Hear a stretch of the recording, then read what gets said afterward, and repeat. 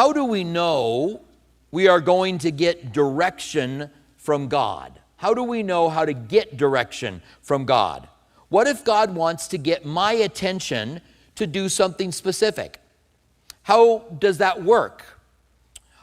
If you have a decision that you've got to make, I'm not talking about a decision where to go to lunch or whether or not to go to a movie, but a decision. You've got an opportunity to move to a new place. You're thinking about maybe joining the military, but you're not sure. You're thinking about moving to a new town. You're thinking about, should I ask this person to marry me or should I run the other way?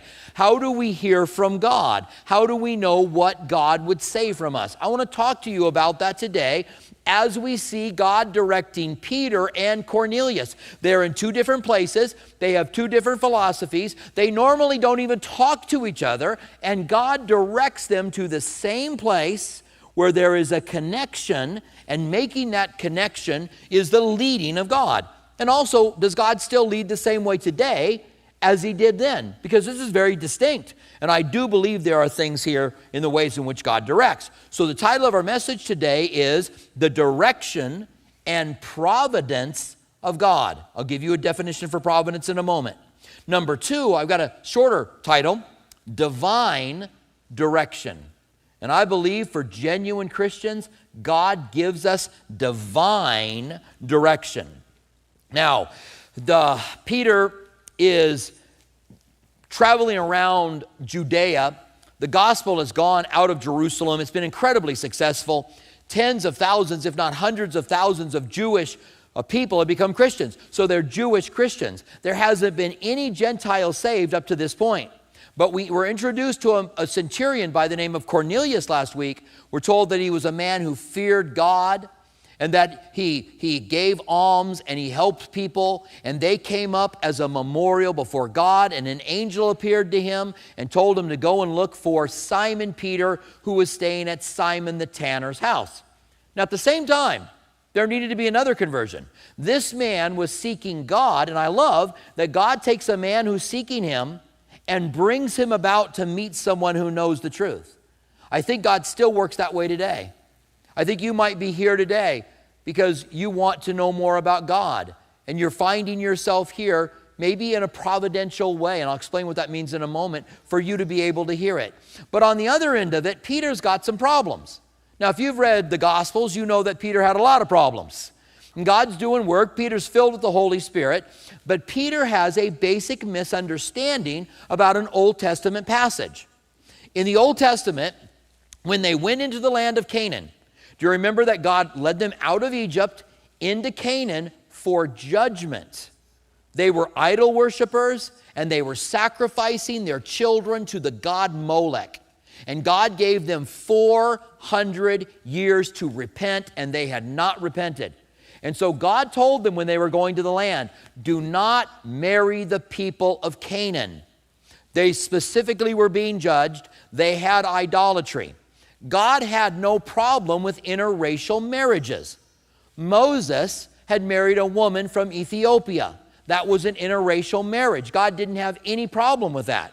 You remember, Boaz marries Ruth. Ruth is a Moabitess. And Boaz is an Israeli, and he marries Ruth. God doesn't have a problem with interracial marriages. The problem he had was that the Canaanites were idol worshipers, and Israel served the one true living God. And God didn't want those serving the one true living God marrying idol worshipers. And we can understand that. And so God said, don't take for wives the people of the nation that you're going in to conquer. That was the restriction. Now, have you ever taken one verse from the Bible and seen it taken way too far? It ends up saying something that it never meant to say. So here's what they took from that verse. Don't go and marry of the nations that you're driving out of the land. We are never supposed to talk to a Gentile. That's where they took it. From don't marry these people that are in Canaan to don't ever talk to a Gentile. And so that's where Peter was.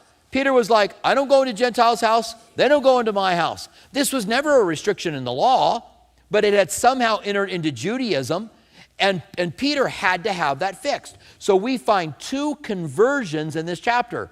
The conversion of Cornelius, which we're going to get to next week, and the conversion of Peter today. So how does God communicate to Cornelius and Peter, get them together, and how does God let Peter know, you've got a problem here, it needs to be straightened out? Now, if Peter, an apostle, needed to have something straightened out in his life and he was a Christian, is it possible that you or I have certain things that we believe that we might need to have straightened out? It's one of the reasons that I say we want to go to the Bible to find out what the Bible says so we can know what to believe, instead of what a lot of people do is to go to the Bible to find evidence for what they already believe. They aren't really honestly looking for truth. They're still trying to back up what they've been taught, and what you've been taught, like Peter, may be wrong. We want to know what God's Word says so we can know how God wants us to live, because that's where the blessing of this life comes in. So we want to pick it up in Acts chapter 17. I want to show you, first of all, that the idea of God reaching the Gentiles had always been there. It wasn't something that had just started. It was always here. In Isaiah, it gives us clearly what God had in mind that the Gentiles would receive the gospel. It starts with Israel. God brought them into the land. He gave them the land. They're going to be cultivated there. The Messiah is going to be born in Israel. Then the Messiah is going to affect Gentiles around the world. Here's what Isaiah 49:6 says. Indeed, he says, is it too small a thing that you should be my servant to rise up the tribes of Jacob and to restore the preserved ones in Israel? Now listen to this. I will also give you as a light to the Gentiles. The people of Israel are a light to the Gentiles, that you should be my salvation to the ends of the earth. Jesus was Jewish. God brought the Jewish Messiah so that we could trust in him. He did miracles when he was in Galilee. He was raised from the dead so that we could live for him, and this was God's plan all along. Now, the gospel has grown among the Jewish people, but they're still Jewish, and God now needs to direct them. And so God does this, first of all, by giving guidance through providence, and I'll explain that in a moment. And we pick it up in verse 17 of Acts chapter 10. Now, while Peter wondered within himself what the vision which he had seen meant, behold. Now, the vision he saw was a sheet coming down from heaven, had all kinds of different foods on it, kosher and unkosher. You know that ancient people that lived in Israel used to eat kosher. There were certain rules and laws that you had to follow about what you could eat. You couldn't eat bacon, which is a drag. You couldn't eat shrimp, which is a drag. You couldn't eat camels. I have no problem with that. So there were certain things you could eat. There were certain things you couldn't eat. People today in Israel still live kosher. They still eat kosher. Now they've added some things in. When you go to Israel, if you go into a dairy, you could go to a dairy restaurant, they don't have meat. If you go to a meat restaurant, they don't have dairy. So you can't have a cheeseburger in Israel. I think a lot of Jewish people, when they come to America, go to Shake Shack and get themselves a really delicious cheeseburger. I think that's what they do. They will stick to certain, they'll eat bacon when they're here. There's certain places, it's okay for us to do that. But Peter had never done that. And so God said, rise, kill, and eat. And Peter said, no, I think he thinks this is a test. I'm seeing a vision. There's unclean food here. I'm not going to eat this. And then God said, don't call unclean what I call clean. And he does this 3 times. Now Peter's up on the roof and he's thinking about this. Why was this sheet? What did it have all this food on it? And why did God say don't call unclean what I've called clean? Then it says, the end of verse, or the middle of verse 17, behold. Now behold is like a, check this out, like a moment is amazing. We don't really have a word like behold in the English. So something amazing is going to happen here. Behold, the men who had been sent from Cornelius, who's a Gentile, and these are Gentiles, and this is a Roman city they're coming from, had made inquiry for Simon's house and stood at the gate. So Peter's up in the house thinking, wonder what this means. Don't call unclean what I call clean. Behold, there's Gentiles at the gate. Why is that a behold moment? Gentiles don't show up at the gate of Jewish people's houses. They know the animosity that they hold for one another. Let me give you the Merriam-Webster's dictionary definition of providence. And it's woefully weak. We'll get more to it. So they give 2 definitions. Number 1, divine guidance and care. God, in providence, gives us divine guidance and care. God watches out for you through providence, and God guides through providence. Number 2, God conceived as the power sustaining the guiding of human destiny. That is God's providence in a bigger picture. I'm going to give you what I think is a little bit more graspable, a little bit more definition that's easier to grasp. And that is that when God works in providence in your life, He moves through circumstances and brings things together in His own time and place so that you have providential moments in your life. Moments you know that God was at work. Moments that you know God wanted something specific for you. And I have many examples of God moving in providence in my life, and you probably do too, when God brought you to the right place at the right time to be able to speak to you. And we're going to see that here. Now, there's a very popular verse about providence in the book of Romans 8:28. God causes all things to work together for the good to those who love Him, who are called according to His purpose. That's providence. God causes all things to work together for the good. You're thinking about something, God brings someone into your life of the very thing that you're thinking about. God causes all things to work together for the good. Joseph understood providence. Joseph was a favored son of his father Jacob. His brothers were jealous, sold him into slavery. He went into prison. While he was in prison, he met the king's butler and was able and could interpret dreams. When Pharaoh had a dream he didn't know how to interpret, then Joseph was brought out of prison to the Pharaoh. He told the Pharaoh about his dream, told him that he needed to save things for 7 years to be able to be ready for 7 years of famine. The Pharaoh put Joseph in charge, and Joseph, the favored son in Canaan, became the second in charge in the most powerful nation in the world at the time, and that was Egypt. Now, he's got his whole family with him in Egypt, and dad dies. And the brothers start to think, Joseph's the second most powerful man in Egypt, and maybe he's only been nice to us because dad was alive. Now that dad's dead, and so they go to him and they say, we remember when we were bad and we did things we shouldn't do. And here's how Joseph responds to them. And this is providence. But as for you, Joseph says, you meant it for evil against me. But God meant it for good, in order to bring about, as it were, this day to save many people alive. He saw that what they meant for evil, God was allowing in providence to bring a work later on. Do you believe God works that way in your life? This is why the Bible says, consider it all joy when you encounter various trials. We're not rejoicing in the trials. Oh, horrible things are happening to me. This is so good. It's that we know God's at work in them. He's doing something inside of us so that even when we encounter various trials, we know that God's doing something. So this is a providence moment for them, and they see it. And God works to us through providence. Now, not only does God work through providence, God also works through His Spirit. We've been given the Holy Spirit when we're born again. God leads us and guides us through His Spirit. And quite frankly, this is in a nebulous way. I wish I could clarify clearly how I'm led by the Spirit. All I can tell you is that I know that I am. From time to time, I'll say, God told me this. And when I say, God told me this, I don't mean, Robert. You know, I've never heard an audible voice from God. I would like to hear one. I'd like to see an angel. I'd like to hear an audible voice from God. But I've never heard an audible voice from Him. But I will say to people, God told me to come to Tucson when I was 25 years old. And we started the church when I was 25. I'm amazed people ever came. I look like Doogie Howser. I was 25, I look 12. But I know God told me to come here. Now, God didn't say, Robert, go to Tucson, there's palm trees. God didn't do anything like that. But I knew He had called me to this place. And even when it looked like it wasn't going to happen, I still believed it was going to happen because I believed God had spoken to me.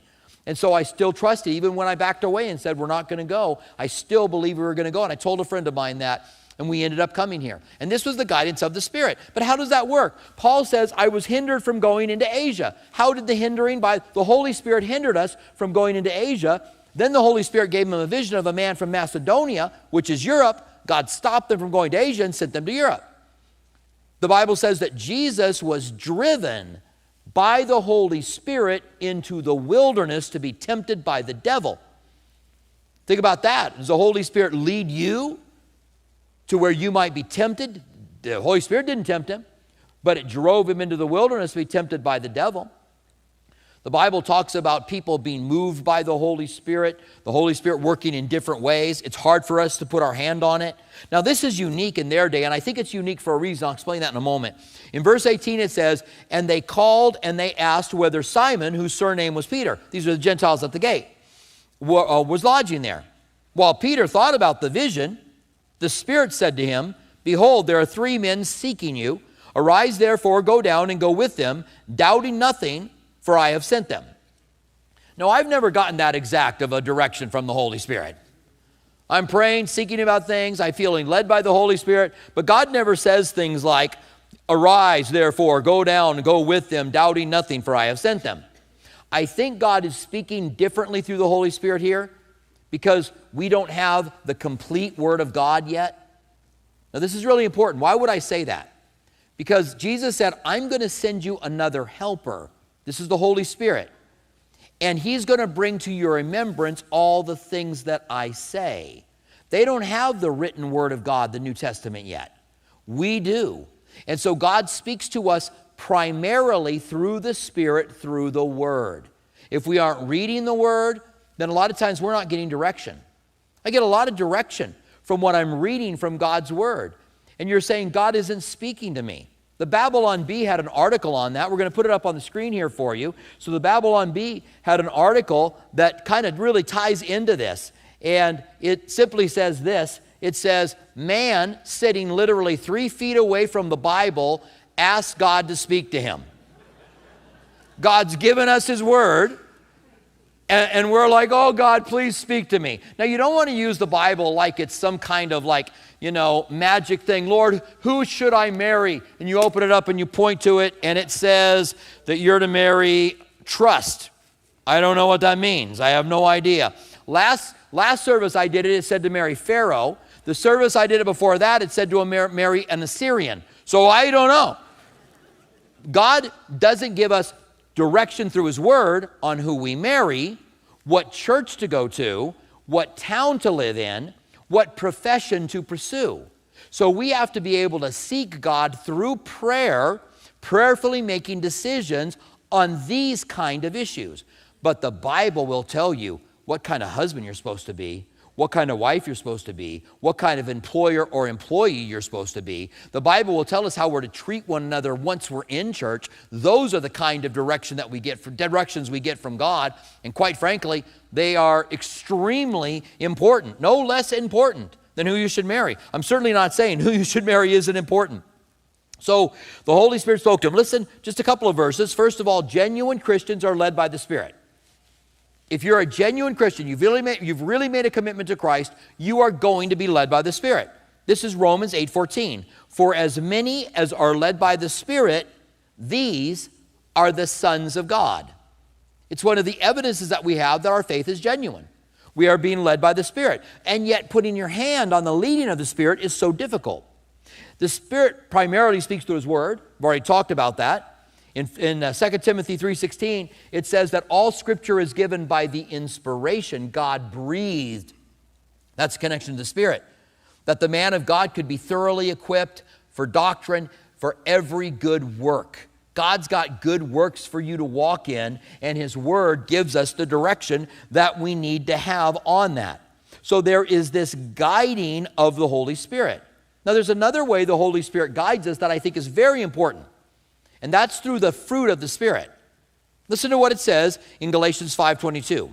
But the fruit of the Spirit is love, joy, peace, patience, or long-suffering, kindness, goodness, faithfulness, gentleness, and self-control. It says, against such there is no law.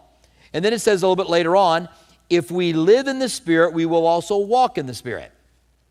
So the Spirit's going to lead you and guide you. And if you are filled with the Spirit, then you're not going to be mean.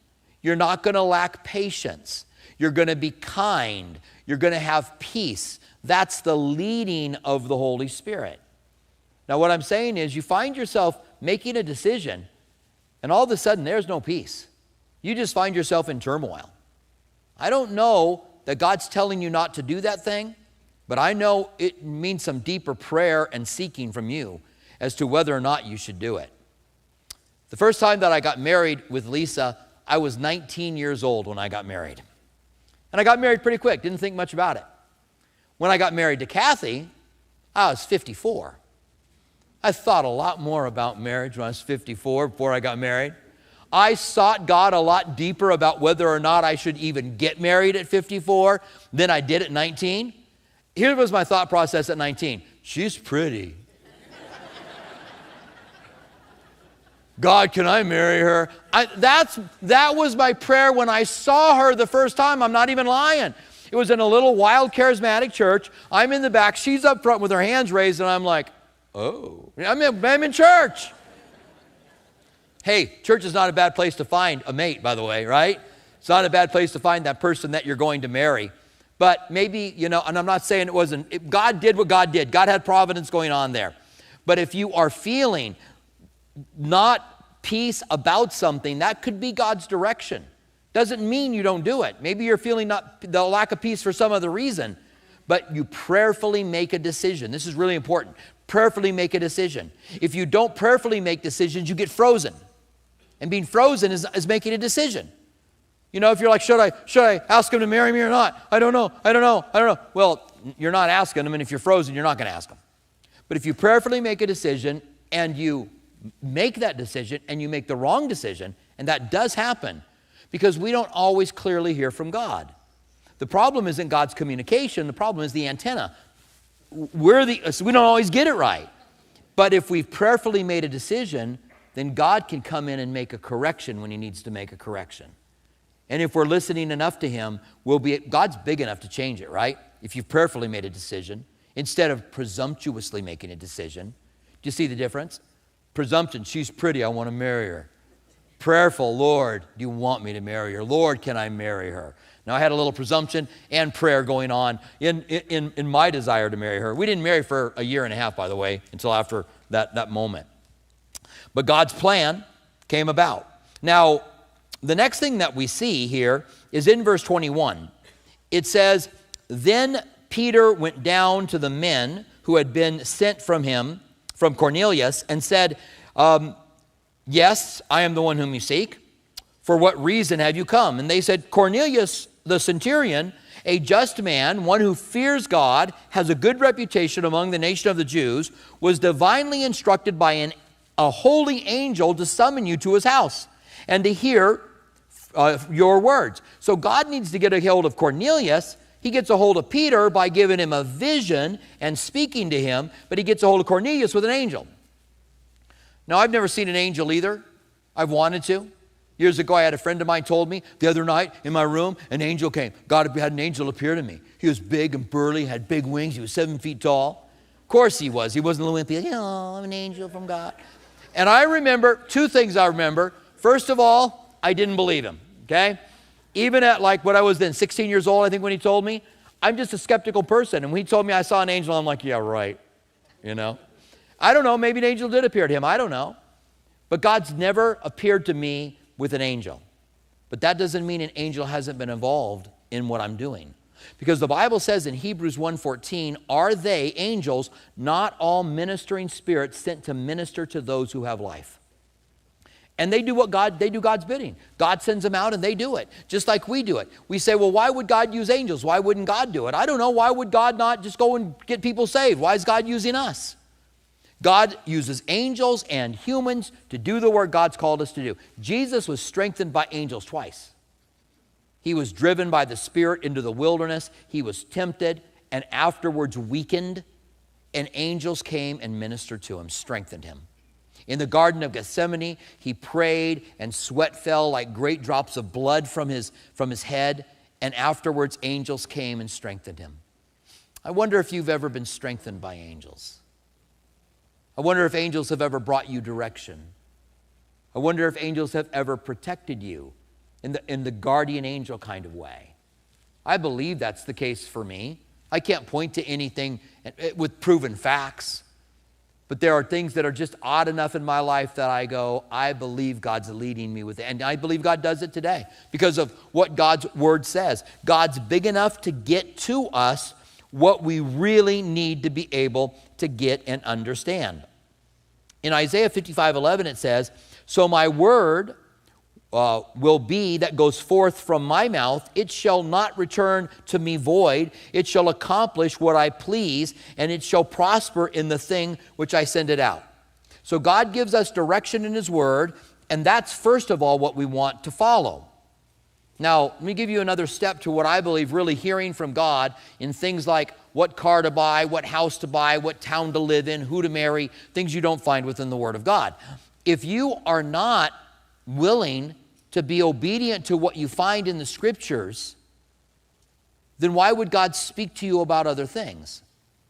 If God clearly tells you something here, and you go, I don't want to do that, then when you go, Lord, am I supposed to take this job? At one point, God says, my people constantly put things in front of them that cause them to sin. Should I allow myself to be heard from them at all? So God said something to Peter here, which is really interesting, and it's all the way back up near the beginning. He said to him, go down, this is in verse 17. While Peter was wondering this vision, behold, men were at the gate of Simon's house. Actually, it's a little bit further on. It's down at verse 20. Arise, therefore, go down and go with them, doubting nothing, for I have sent them. Well, doubting nothing. Well, you and I have doubts. And quite frankly, my doubts have led me to finding the answers of really tough things that are in the Bible. When I doubt something, then God's able to bring it in. So why did he tell him to doubt nothing? Were we involved in blind faith? Is there no evidence for Christianity? There's incredible evidence for Christianity. If you've never dove in and began to look it up, just get Evidence That Demands a Verdict by Sean McDowell, who, by the way, will be here for our conference this year, in this next coming up year in March. But grab a hold of his book, Evidence That Demands a Verdict, and just begin to read the evidence for Christianity, because it's there. We don't have blind faith. So what did he mean, doubting nothing? He told him, get up and go down and meet them, doubting nothing. He gave him a word and said, don't doubt it. So God gives us his word, and this is what we're not supposed to doubt. See, when the Bible says something like this, what is it? Colossians 2:42, I think. Be kind one to another, tender-hearted, forgiving one another,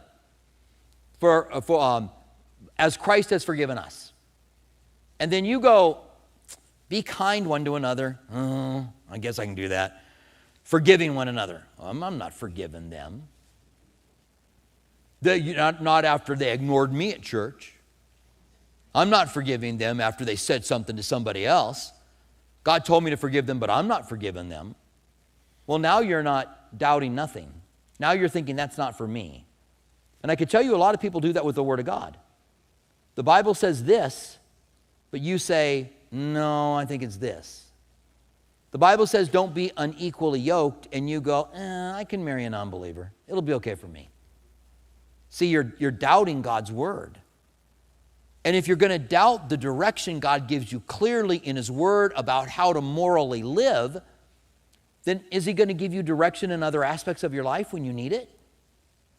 I'm not saying he won't. I'm just asking a question. So another verse.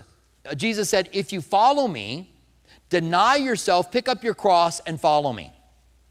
And so you hear that and you go, I don't want to deny myself. But that's what Christians do. We do not just instantly gratify ourselves on every aspect. This is what I want it now, I'm going to get it now. The Bible says deny yourself. And so you go, well, that's not for me. But if the Bible clearly says it, doubting nothing, we are to do what the Word of God says. And once we are doing what the Word of God says, which is not too hard to do, it doesn't mean we don't fail from time to time, but we have the forgiveness of God. If you sin, you confess your sins. He's faithful and just to forgive you your sins. But you say, Lord, I want to live what you've revealed in your word. I want to do those things and I want to doubt nothing. And there's a power in that, because I'll tell you what, not many people are living this way. Not many people go, I want to do what it says in the Bible to do, even if it costs me something. You don't think God sees the cost? You don't think that God honors when you say, I'm going to live this way because that's what's revealed in the Word of God for me to do? That's God's will for me. And so make a commitment to live the will of God as you find it in the pages of Scripture. And then when you're praying for those things that are harder to really grasp and understand, should I take this new job? Should I join the military? Should I move to this new city? We're able to find God's direction in a clearer way. Now let me just read a couple more things to you and then we'll wrap it up. Verse 23 says, then he invited them in to lodge with him. Now Peter's doing what Peter's never done. The word lodge means to entertain. He doesn't invite the Gentiles in and go, there's a floor, sleep on it. He entertains them. He'd never done that before. How do we know? We'll read that in a moment. On the next day, Peter went away with them, and some of the brethren in Joppa accompanied him. So now we got Jewish people traveling with Gentiles to a Roman city. And the following day, they entered Caesarea. Now Cornelius was waiting for them and had called together his relatives and close friends. As Peter was coming in, Cornelius met him and fell down at his feet and worshiped him. This is how out of it Cornelius is. He doesn't know anything about Christianity. He falls down and worships Peter of all people. And Peter lifted him up, saying, stand up, I am also a man. And as he talked with them, he went and found many who had come together. Then he said to them, you know how unlawful it is for Jewish men to keep company and to go into to one of another nation. Notice that he quotes it correctly. Don't take wives from the other nations, but he had misread it to not have anything to do with Gentiles. That's not what it meant. We can see it. And he says to keep company with another nation. It never said don't keep company with them. It said don't marry them. But God has shown me that I should not call any man common or unclean. Did you notice that Peter got it? God had said, don't call unclean what I call clean, talking about food. But Peter knew God told me not to call a man unclean when he's a clean. He got it. See, God's big enough to get us the message. In fact, I think he's an expert at it. God can do it. Therefore, I came without objection. I love that too. As soon as I was sent for, I went with the Gentiles. And I asked then, for what reason have you sent me? So Cornelius said, 4 days ago, I was fasting until this hour, and in the 9th hour I prayed in my house, and behold, a man stood on the door with bright clothing. This is an angel, and we read this already earlier in this chapter, and said, Cornelius, your prayers have been heard, and your alms are remembered in the sight of God. Send therefore to Joppa and call Simon here, who is surnamed Peter. He is lodging in the house of Simon the tanner by the sea. When he comes, he will speak to you. And I sent to you immediately, and you have done well to come. Now, therefore, we are present before God to hear the things commanded you by God. So they're like, okay, speak, is what they say. Then Peter opened up his mouth and said, in truth, I perceive that God shows no partiality. This is the light bulb moment for Peter. God likes the Gentiles too. Shocking. Who would have ever thought that? That's what Peter's saying. See, God converted Peter and Cornelius. But in every nation, whoever fears him and works righteousness is accepted by him. So Peter says, whoever genuinely seeks God is going to be found by him, no matter what nation they are. Later on, Paul would say, we who are not a people were made a people together by God. What a powerful thing. Now, a couple of things in closing. Number one, first, be familiar with the Word of God. If you're not reading the Word of God regularly, then read it. It doesn't take that much to sit down and read it. You know you can read the entire Bible in 70 hours. That's not a very long time. Some of you guys are like, that long? No, it's not long. It seems longer. And if you just take a few minutes a day to prioritize, I don't care if it's in the morning, noon, or night.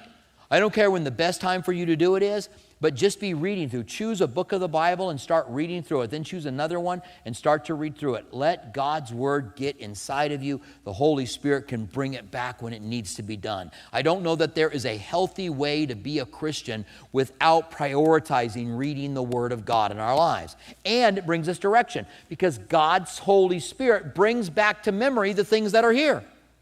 So if we don't memorize them, if we don't know them, I mean, being here being in a church that teaches through the Bible is a good thing. Because here you are and God can bring these things to your memory, but prioritizing it is important. Number two, remember you're walking by the Spirit and the Spirit leads you and guides you. And this is so nuanced that there's no really way to be able to say that's the Spirit or not the Spirit. You just are looking for the Spirit to guide you. And one of the best ways he guides you is through conviction. Jesus said, the Holy Spirit will come and he will convict you of sin, righteousness, and judgment. So I'm with another pastor on Friday, and we're hanging out, and he brings up the name of another pastor here in Tucson. And immediately, I am tempted to gossip. I know that shocks you, but I was immediately convicted. Immediately, the Spirit spoke to me and said, don't do that. Don't do this. And I was good for about 3 minutes. And then I gossiped. And then I had to say this later on, I'm sorry I talked about this other guy.